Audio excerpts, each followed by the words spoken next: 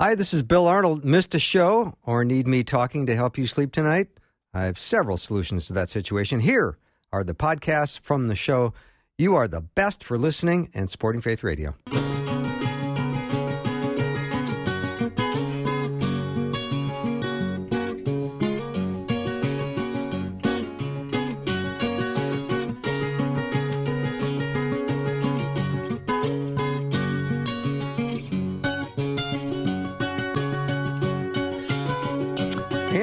Welcome to Afternoons with me. I'm Bill Arnold. I'm glad to be with you on this Monday. Very excited to get the week off to a great start.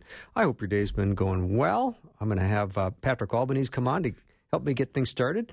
And then the Monday afternoon mix will follow. And then a full hour with Dr. Rona Epstein in hour two. We're going to talk about food triggers. If you have a issue with food, I think you're going to want to definitely tune into that hour as well.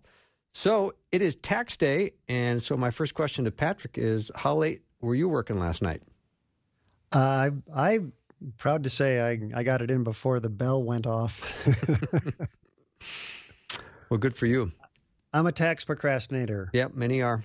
Don't feel bad about that.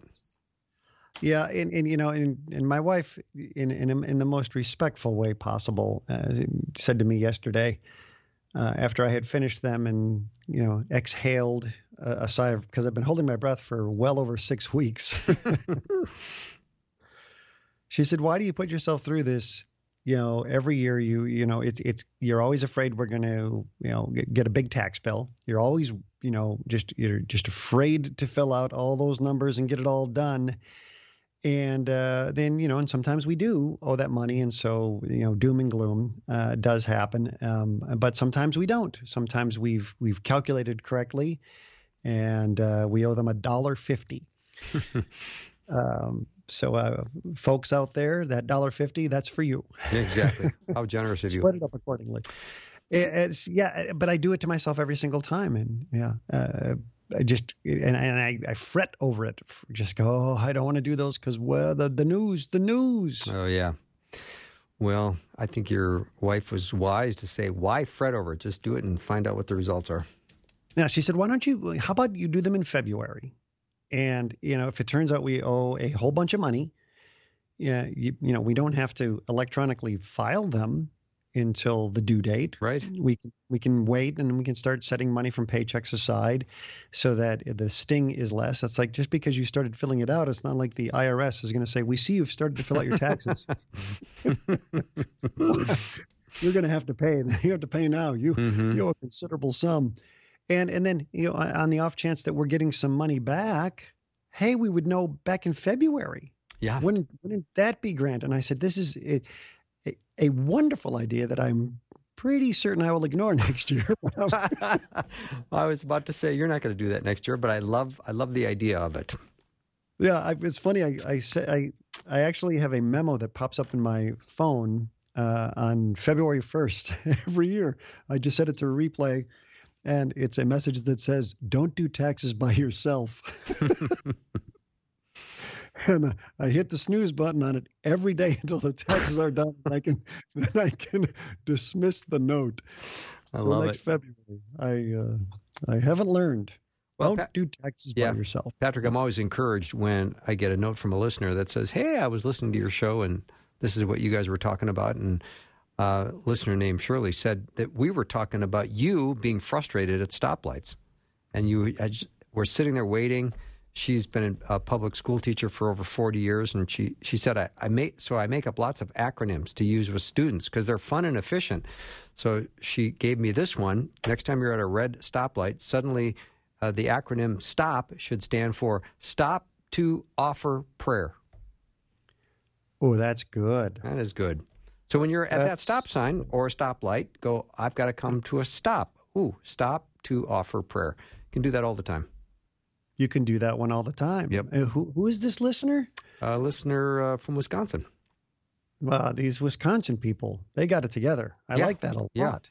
She sent me a couple of others. She goes, here's an acronym for HOPE. And the acronym for HOPE is Heaven Offers Peace Eternally.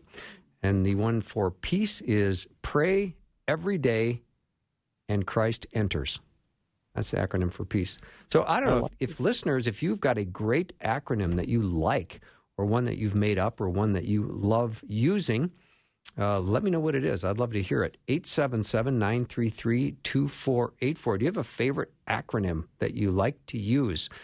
I'd love to get a couple more of these. These are gems. Well, I mean, of course, texting language is, and my dog, he actually speaks texting language. When we leave the house, if we just say BRB, he knows it means be right back. So he understands abbreviations in texting language. I love that. Yeah, my wife for a while was teaching at the college level, and some of her students would occasionally hand in papers, and she'd say, I just don't accept texting language in an essay. But she would get those. Seriously. I would be curious she would get those, and even in the college level, her first day she would get up and on the blackboard, they sometimes still use those or the dry erase boards or an overhead projector. She'd say, I'm just going to put these up here for those who don't know, but there, and there. And she would explain the differences, and she would say, no texting language. And please do not insert numbers in words like L, the number 8, TR. If you cannot spell later, wow, you let me know now, and you can part ways. I'd be curious if there's an acronym. So I don't like the stop signs.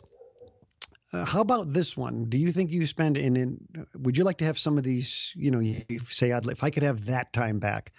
You know what time I've discovered I'd like to have back? What? The amount of time I spend looking at pop-up ads trying to find where they've hidden the little X to close. You know that thing? The tiny little letter X to, you're opening up a web page, you want to read an article, and they put something up there, and you go, there's an X in there somewhere. And it's usually in a lighter, like they have a background color of brown, and the X will be a lighter shade of brown, and it's always moving, and it's in a different corner every single time. Well, this is an art form that these ad designers say, absolutely. We have to put the X in by law, but it doesn't have to be easy to find. Right. So all of these people using texting language, are any of them learning to write with cursive handwriting? Well, they don't teach cursive. That's too bad. I think they stopped teaching that, which made me wonder, well, how do you sign your name? You have to at least learn how to sign your name, don't you? Or can you just print it these days? Is that that's probably good enough, isn't it? I don't know. Beautiful penmanship. Is that a thing of the past? Yeah. Yeah. So one day somebody will discover calligraphy and say, look at this ancient art form. Yeah. That's what Steve Jobs did. He loved style and beauty. He was a calligrapher. Mm-hmm. Really? Yeah. And he designed beautiful things. So, he had people design them. He says, not pretty enough. Yeah.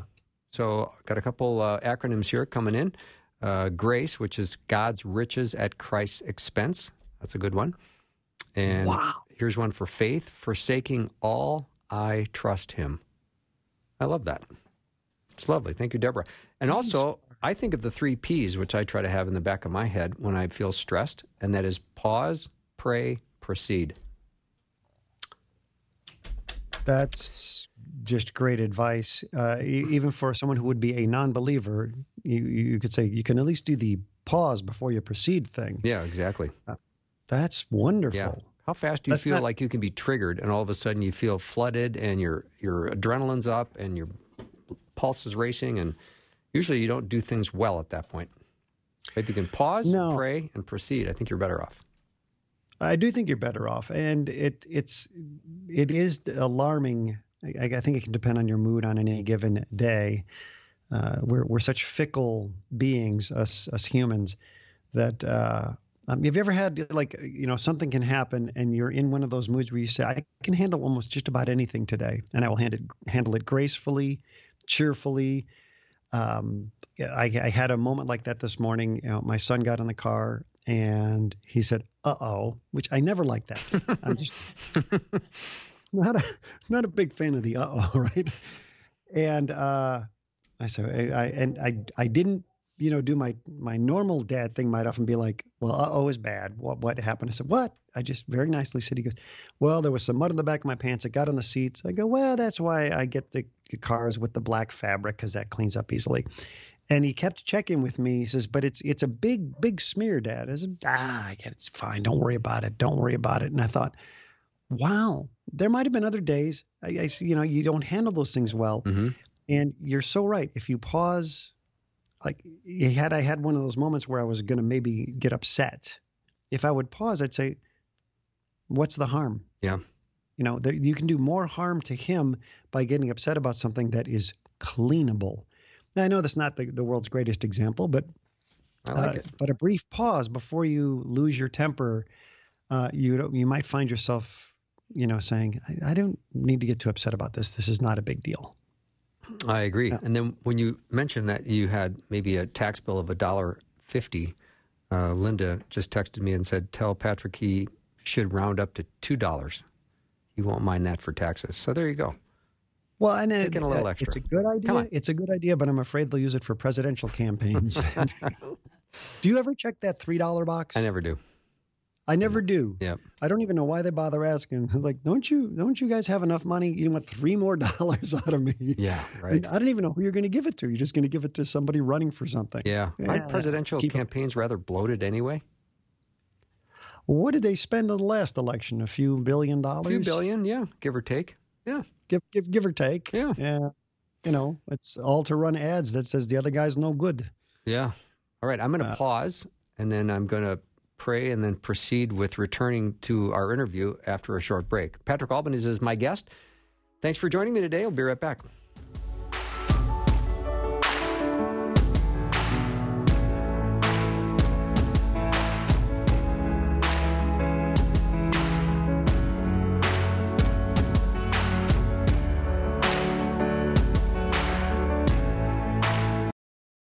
What would you do with a brain if you had one? Do? Why, if I had a brain, I could while away the hours, conferring with the flowers, consulting with the rain.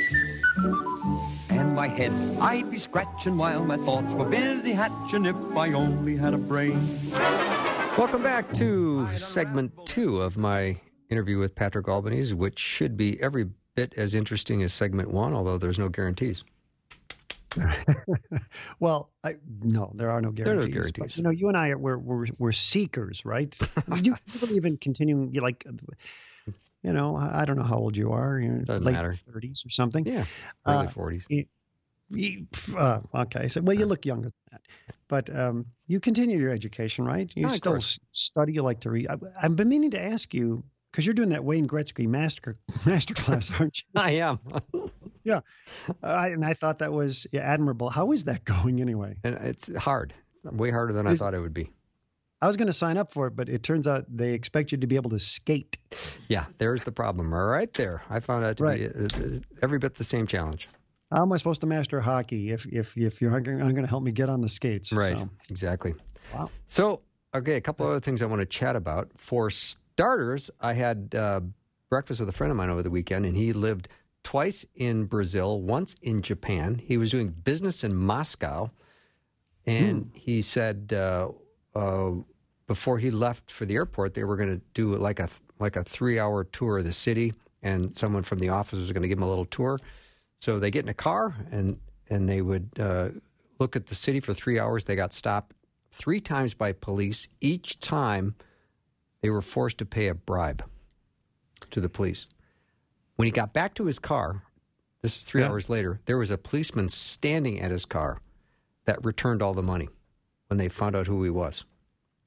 Oh, so it wasn't one of these just kidding things. But he said to me, it's interesting in America, when you get stopped by the police, your thought is, what did I do wrong? And he said, in most other places of the world, you get stopped by the police and your thought is, what do they want? Yeah. I think in America, 50% of the time it's what did I did wrong, and the other 50% of the time it's they caught me. Yeah. I got caught running a red light once. I had a pretty good idea why I was being pulled over. Pretty good. I actually thought to myself, I don't know if this is a good time to pull the old, is there a problem, officer? I thought I should just say, that was me. I did that. Yeah. I did that. Yeah.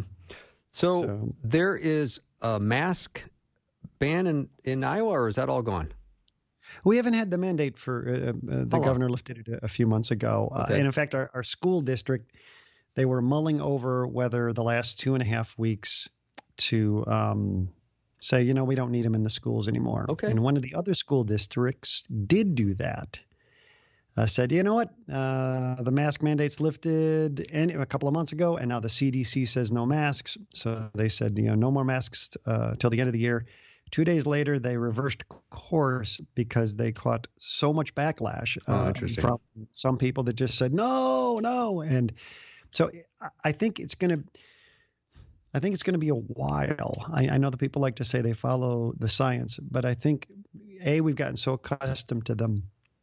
And I think there's still so much fear. And let's face it, we watch the news for 24 hours a day anymore. Or we can't seem to get away from it, that people are still afraid to do it. And I go through the grocery store and see the occasional person without a mask.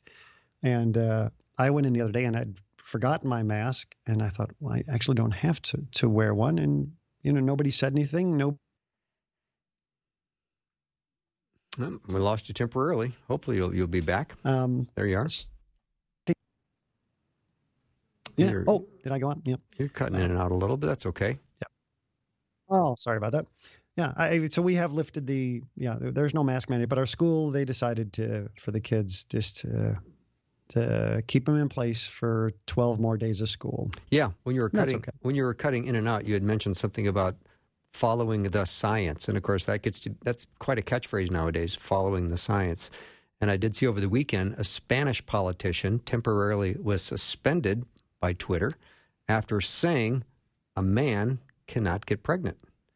And he said because they have no uterus or eggs. And for that reason, they suspended him. They said it was hate speech. That is hate speech. What he was doing. Yes. That's hate speech. So telling the truth is now hate speech. And I believe we've been here before, haven't we? Yeah. In the history of the world. Yeah. We talked about speech, they control you. Yeah. We talked about this a little bit off mic about the idea that what happens when some of the transgender people go into their doctor's offices, and if you are a person who has transitioned from a woman to a man, or let's just say from a man to a woman, and you want to talk about getting pregnant, and you go, well, that's not going to happen. Don't the doctors and the scientists say, well, we can't do that?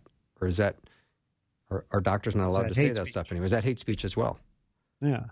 I mean, I would certainly hope that there wouldn't be a person that went through that whole process of transitioning. And I don't live in anybody's head, so I don't know what it's like to be inside anybody else's head. But I would certainly hope that they wouldn't be, I don't know what the attitude would be that you would say to the doctor, well, how dare you tell me that I can't get pregnant? Mm-hmm. I think, there's a lot of things I've been told that I can't do, and I've had to agree with them. Because of my diminutive size, basketball was not in the cards for me. Yeah. Now I could have tried to play. You could have been an NBA ref. I could have been an NBA ref. Yeah, I could see you in the little zebra shirt, little costume out there. I could see you doing that, or a mascot. Yeah. I could easily be the mascot. Yeah. Yes, I could be a mascot. I could put on the big furry head, and that's the kind of fame that's good because you can go out in public and people won't bother you. That's true. Okay, let's get back to our point, though. Our point is you are a man who has transitioned to a woman, and then you cannot get pregnant because you don't have a uterus or eggs. No, I couldn't imagine that person going to the doctor and asking for fertility treatments because of the inability to get pregnant. But by suspending that politician who stated that, this isn't a possibility, right. At least not currently. It's not a possibility. It's just not possible. He was suspended for hate speech. So I would be fearful if I were a doctor in how do you approach that subject with somebody if somebody came in and said, well, this is what I want. And do you say, well, okay, we'll start the in vitro? I don't know. You would hope that there'd still be a sensible enough doctor to say, look, come on, we this won't work. It's not going to work. but I don't know. And somebody's controlling the language on us, aren't they? Yes, they are.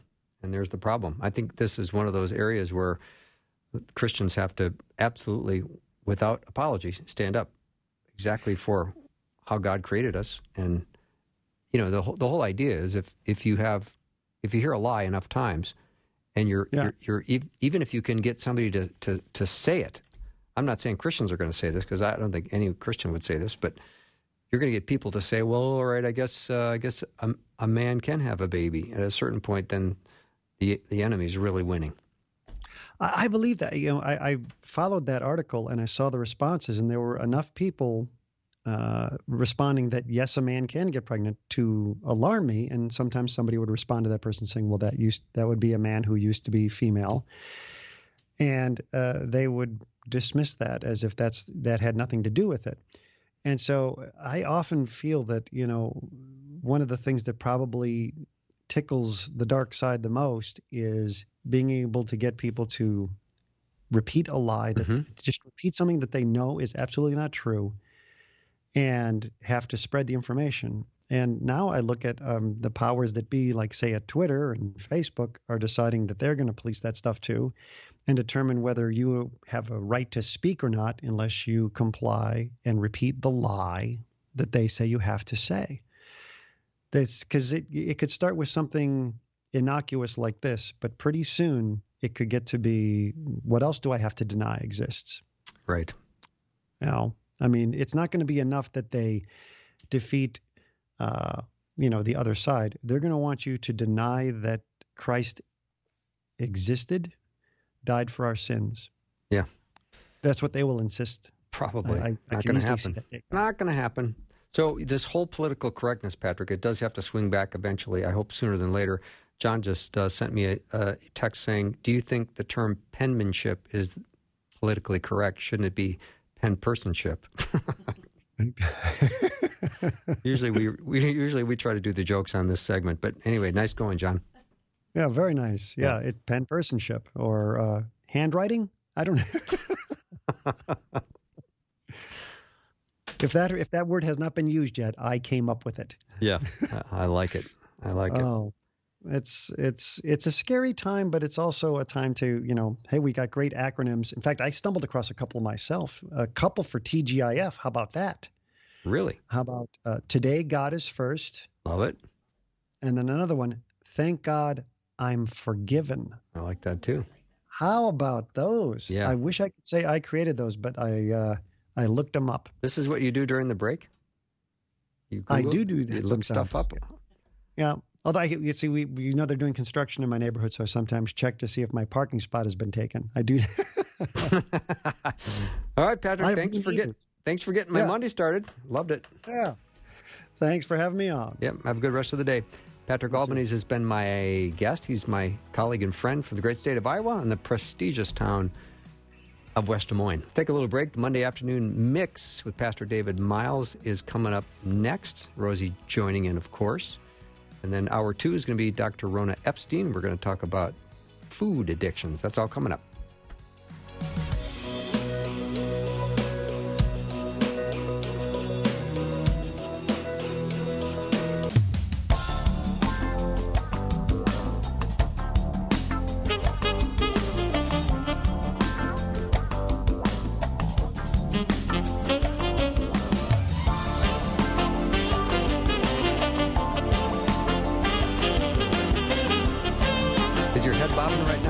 Driving in the car with your head bobbing a little bit, hear that music? Because that's the music that gets us into the Monday afternoon mix with Pastor David Myles, pastor at New Hope Church and also adjunct professor right here at the University of Northwestern. And along with this is, of course, Rosie. Hello. Hello, everyone. Hello, everyone. Hi, Rosie. I got to talk to Patrick over the weekend. It was a nice little bump in my weekend. Oh, sweet. Not to Patrick. Did I just say Patrick? You said Patrick. You did. Yeah, That is twice I've done that today. yeah, I Bill. know. Really? Yeah, Bill goes, yeah, I know. Poor Hi, Bill. Patrick. Patrick, I didn't get to talk to you, so I'm finally kind of feeling left out. These two got to talk to you. So. Yeah, that's all I right. got He's to probably talk not to listening anymore. David. Oh, David, there you go. There we go. So Yes. I've got my Bible open right now to Luke chapter 14, and I'm going to read the first 6 verses. On one Sabbath, when Jesus went to eat in the house of a prominent Pharisee, he was being carefully watched. There in front of him was a man suffering from abnormal swelling of his body. Jesus asked the Pharisees and experts in the law, "Is it lawful to heal on the Sabbath or not?" But they remained silent. So taking hold of the man, he healed him and sent him on his way. Then he asked them, "If one of you has a child or an ox that falls into a well on the Sabbath day, will you not immediately pull it out?" And they had nothing to say. So we're going to talk today about guess who's coming to dinner. Yeah, I mean it's pretty incredible what's happening here, even in this passage. You know, we love food. Food's a wonderful thing, and with some of the relaxing of things that are going on in our culture, looking forward to a summer of eating. But food is really relational, and you know, you tend to sit down and have meals, whether it's like, you know, it's amazing, like people sitting at a table and then you invite food to it and they're like, that's a date, you know. You know, and then things like it's coming into the summer, and then there's like this passage today deals with 2 banquets, and one of them's a wedding feast. And so there's various feasts that are coming up. And so in the passage today, actually, Jesus gets, you know, invited to the house, and it says to the house of a ruler of Pharisees. A prominent one. Yeah, a prominent one. Because earlier in in chapter 7, verse 38, Jesus is actually at the house of a Pharisee, and a woman comes in, and many people love this passage. C.C. Whiten sang a song, and she comes in with an alabaster box, and she breaks it over Jesus' feet, and she weeps and she cries. And the Pharisee there, he's just like, man, if you were a prophet and you understood who this person was. Well, he's not just at the house of a Pharisee. He's at the house of a ruler of the Pharisees, plural. And so this is like no minor kind of invitation. And in the middle of it, as you know, you read, Bill, you know, I'm sitting there thinking, dude, this is a setup, you know, because they're sitting there watching him. Mm-hmm. And sure enough, a man with dropsy drops in. The dropsy dude drops in, yeah. That's very clever. Yeah, bad Monday joke. Well, leave it to Bill. The humor goes to Bill. Okay, yeah, because my kids would be like, Dad. Yeah. But you know what's kind of crazy? Mom could tell that joke, and it's super funny. But moms are funny, so. But he drops in, and so this condition is what we call edema, and it was something that, you know, either through cancer or kidney or liver damage would happen. And so you're at the house of a Pharisee, the religious elite, with lawyers, and this isn't the type of person that would have been at the house. But earlier in Luke 11:53, because Jesus started calling them out, it says, the scribes and Pharisees began to press Jesus hard and to provoke him to speak about many things, lying in wait for him to catch him in something he might say. And here they're trying to catch him in something that he might do, because it's Sabbath. So if Jesus ignores the man, it shows a lack of compassion. But if he heals the man, he's violated healing on the Sabbath. And what's interesting about this man with dropsy is there, and the passage says that Jesus responded. But no one had asked a question. The man was there, but he was responding to the setup and says, is it lawful to heal on the Sabbath or not? But they remained silent. And he confronts them. He says, listen, which of you having a son or an ox that has fallen into a well on a Sabbath day will not immediately pull him out? And they could not reply to those things. You know, sometimes when you have a conversation, silence sometimes, it really is an answer, you know. And he calls these guys their hypocrisy out, and he confronts them over it. And he did an excellent job of it. Let me just point that out. He did. Yeah. This tells me you don't want to mess with Jesus. Yeah. You don't want to try to trap Jesus. He's not going to fall.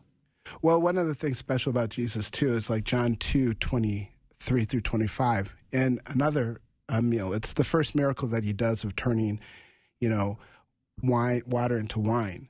But there's this little verse at the end that says that Jesus didn't entrust himself to man because he knew what was already in their heart. And so Jesus already knew what was in the heart of man. And the sweet thing about it is that Jesus asks just question after question. But here in this passage, they've brought this setup. And Jesus is like, wait a minute, dude, this is jacked up. It's Sabbath, but you purposely planted this person here, and you're more concerned about this. And Jesus, before in Matthew 23:13, called these guys. He's like, woe to you, scribes and Pharisees, hypocrites. And I like one of the things that Stephen Cole does here, because he identifies, there's a number of things, but 5 characteristics of hypocrites in this verses. Number 1, hypocrites study the word for ammunition against others, but they don't apply it to themselves. So they're just studying that. Number 2, they target and try to bring down anyone who confronts their sin with the word. You see, the leader invited Jesus to dinner to try to set him up and take him down.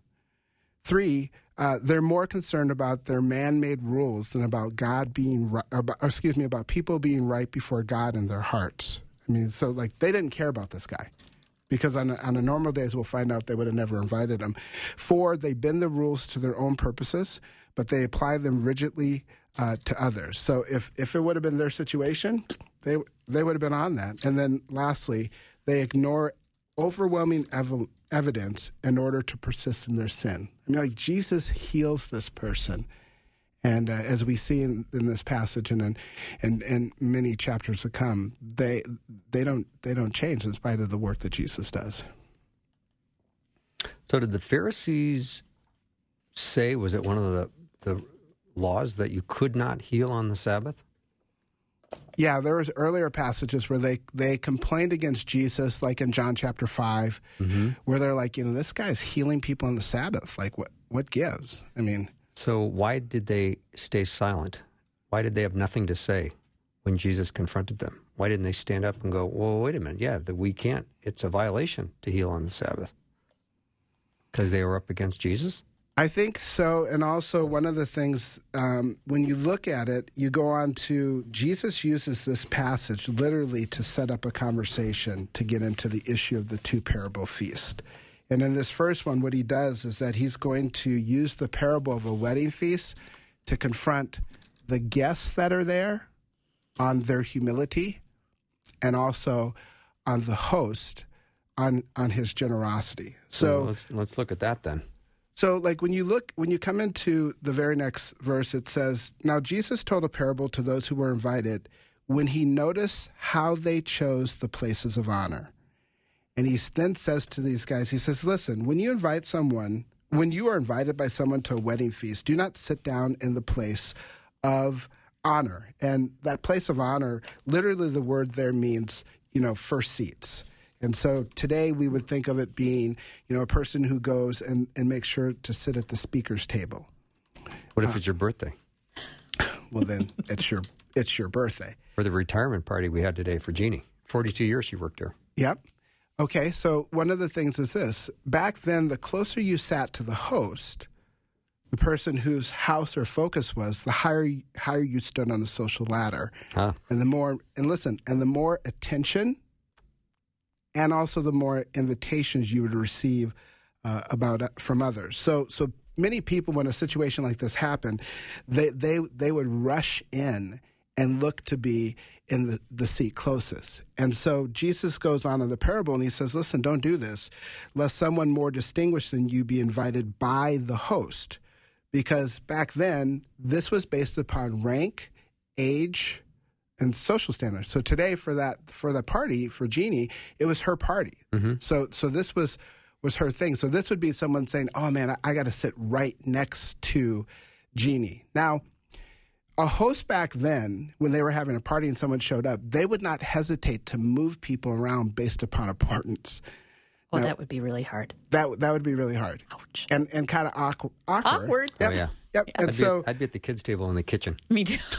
Yeah. I'd be a doggy bag. I'd be waiting for it to be done.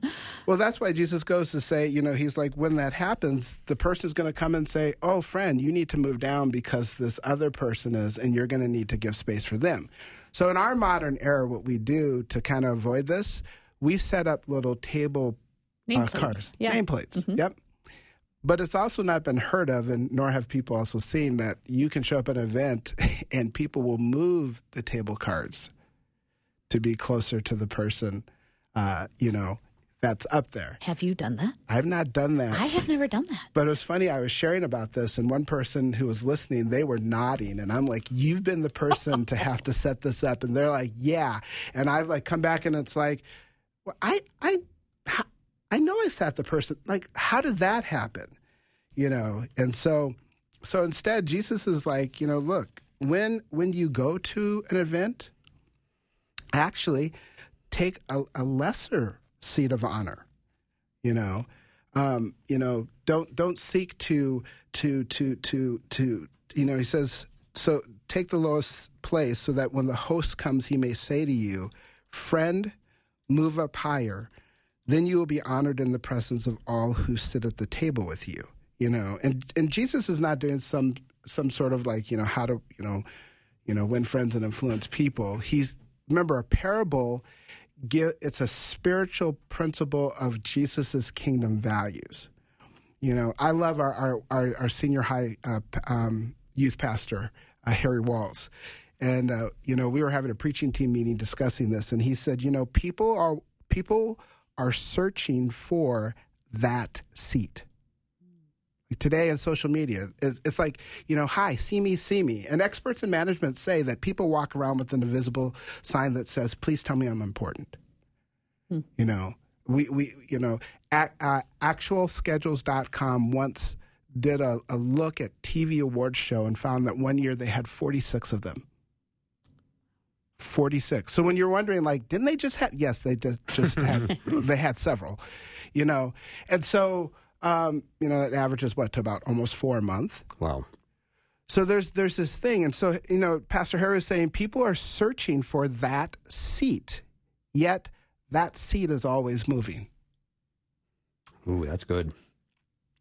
Because think about it, when you go to a new place and you walk in, you have to say, oh, where's that seat? And then you go to someone else's place and you're like, oh, where's that seat? And so we spend all this time searching for that seat, but that seat keeps moving. Where do I fit in? Where do I belong? Where am I recognized? Am I being valued? Yep. That's a big one. It's an itch that doesn't get filled. Yeah. Let me take a little break. We're listening to the Monday Afternoon Mix with Pastor David Myles and Rosie. We're going to come back and talk about the generosity, false hospitality, and reciprocity. We're in Luke 14, if you have your Bibles open. The 3 verses we're going to discuss when we return are verses 12 to 15.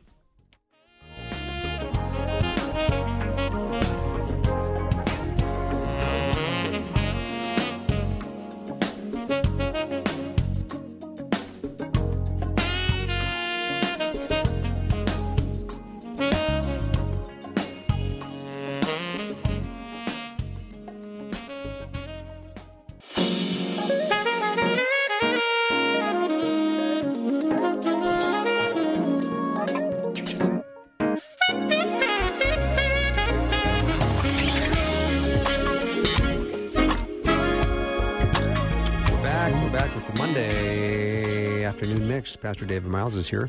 Rosie, and we're talking about Luke chapter 14. Let me read a couple of verses. Then Jesus said to his host, when you give a luncheon or dinner, do not invite your friends, your brothers or sisters, your relatives, or your rich neighbors. If you do, they may invite you back, and so you will be repaid.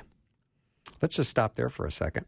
Do we have a little bit of an obsession in our world today, David? Like if you and I have lunch and the bill comes, and we start to argue who's going to pay, and then you say, I'll pick it up, and I go, okay, but I'm going to get the next one.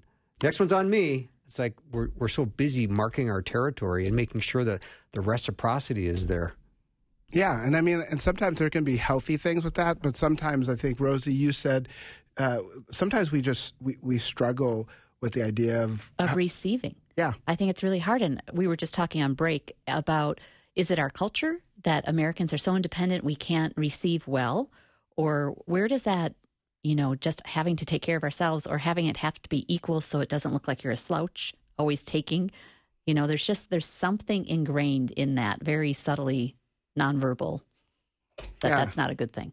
And what about when you get treated? Just say, thank you so much, and drop the I'll get it next time comment. Because in your head, you were treated, and next time you can just offer to pay. There you go. Doesn't it take a little bit of the fun out of it? Well, I'll get next time. Next time it'll be on me. It's like, well, it's all right. Do we struggle sometimes with the sense of feeling like what you were hitting at too, Rosie, just that idea of being indebted, we talk about the gospel and sharing, and one of the things that has been interesting, like walking through a passage of Romans 6:23 and the beauty of wages, sin and death, but gift God eternal life and what he does. A question that regularly comes up, but what do I need to do? Like, well, I have to do something. And the idea that God's grace and the fact that we bring nothing to the table but our sinfulness is overwhelming, because we want to believe that, there's something. And sometimes, listen, again, not always, a bad thing to say I want to contribute something, but we sometimes, like you said, we wrestle with receiving and almost feeling that sense of helplessness. Right. Like, I really can't. So what does that say, about me, So, and so when we jump into this passage, Jesus, he turns to the person who had invited him. So this is the ruler of the Pharisees. And like you said, you give a banquet, don't just invite your friends, brothers, your relatives, or rich neighbors, lest they in turn return and you be paid. And Jesus is like, I'm thinking maybe you invited me because, you invite guests because, one, that they're gonna pay you back, or number one, they actually owe you. And I mean, like, think of this. When I was a kid, I was like, it'd be cool to have like Michael Jordan at your birthday party. I mean, this dude has Jesus at his party. Right? I mean, like, whoa. And so, when Jesus says, but when you give a feast, invite the poor, the crippled, the lame, and the blind, and you will be blessed because they cannot repay you, and you will be repaid at the resurrection of the just. For this particular constituency of religious scholars and, the Pharisees, they wouldn't have imagined inviting those people to their party. And here, be clear. Jesus is not against entertaining family and friends, but he's cautioning against entertaining only family and friends exclusively and habitually. Because in our competitive world, we can get into the whiffy profit and loss versus service and sacrifice. We're thinking like, okay, so like, what do I get out of this? As, our society is saying, build your brand. Mm-hmm. And sometimes we're like, well, I don't really know about this. But for those in the Apple world, what do you have? iPhone, iPod, iPad, iMac, all start with I. And so it's a part of the air that we breathe. It's a part of the water we swim in. And Jesus is saying, no. I mean, like, it's not just that, because Jesus actually, he models this because he became nothing. Philippians 2:7 says, taking on the form of a doulos. Some versions like ESV say servant, but taking on the form of a slave, and being found in human form, he humbled himself by becoming obedient to the point of death, even death on a cross. Well, that gets abstract for us sometimes. How about this? A cross, a lethal injection, an electric trail, a furnace, a lynching tree. Let the weight of what Jesus really gave himself to do. And so Jesus is saying to the host, dude, don't just invite for the reciprocal, I have this person, but he says, those people who can't do anything. And he said, for you will be repaid at the resurrection of the just. I got you. God's like, I got you. You can do these things quietly, and God will take care of you. Well, it's heaven's economy. Heaven's guest list looks very different than a guest list down here, doesn't it? it's not seated in pride. And I think sometimes when you've been talking about all this, and I've been just thinking about what you're saying, I'm like, there's such a seat of pride. Yeah. And that's your repayment, is that people want to sit by you, or you want to be close, and it's you, like you were talking about the I with iPad. And that's just not heaven's economy. Well, Rosie, you're the bomb. And you know Jesus, and that's like super bomb, because he says you'll be this at the resurrection of the just. Verse 15, Rosie segues us right into that. When one of those who reclined at the table, because remember, they reclined next to each other. So they're having the ultimate, I scratch your back, you scratch mine. When someone reclined at the table with them heard these things, he said, blessed is everyone who will eat the bread in the kingdom of God. Now, he says everyone, but he wasn't thinking, everyone. Because earlier, back in chapter 13, Jesus talks about Abraham, Isaac, Jacob, and the prophets.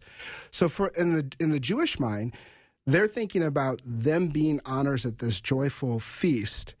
And really the everyone there were Jewish men, because women weren't invited to these feasts.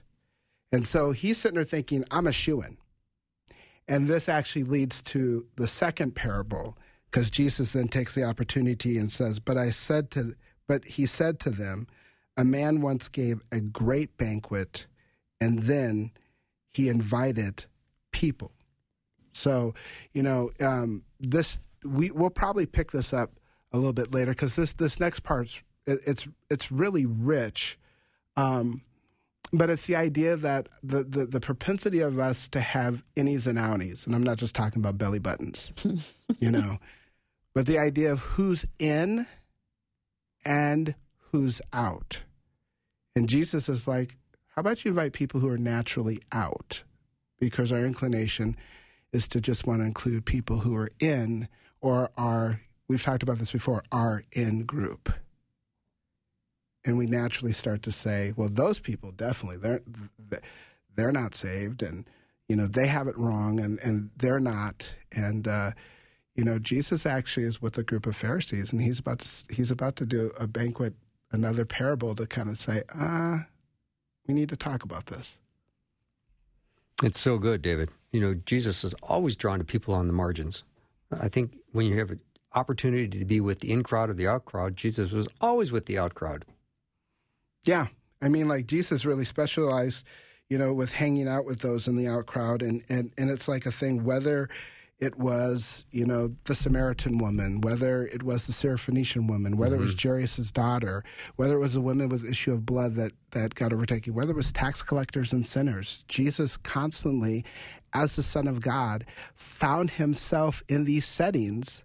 And as you see in chapter 15, at the beginning of the one with the prodigal son, it says that when they saw that Jesus was, imperfect tense, continually and habitually hanging out with tax collectors and sinners, they continually and habitually complained and grumbled against Jesus.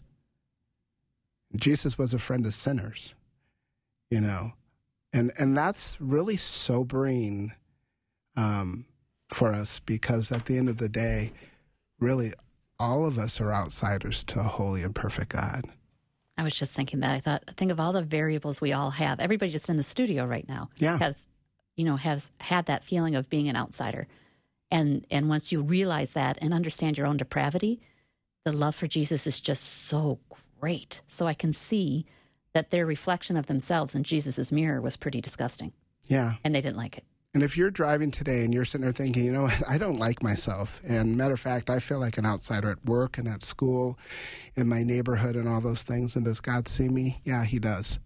God and his son, Jesus Christ, saw the outsider. And in today's parable, he's even telling the inside, front seat, top of the seat people at all 46 award show. He's saying, hey, guys, actually, when you have a party, invite the poor, the homeless, the crippled, the lame, the people that you actually wouldn't think, because I see them, and God sees you too. Good, great topic, David. I'm looking forward to having a little bit more time on this topic. Maybe we can do it next Monday.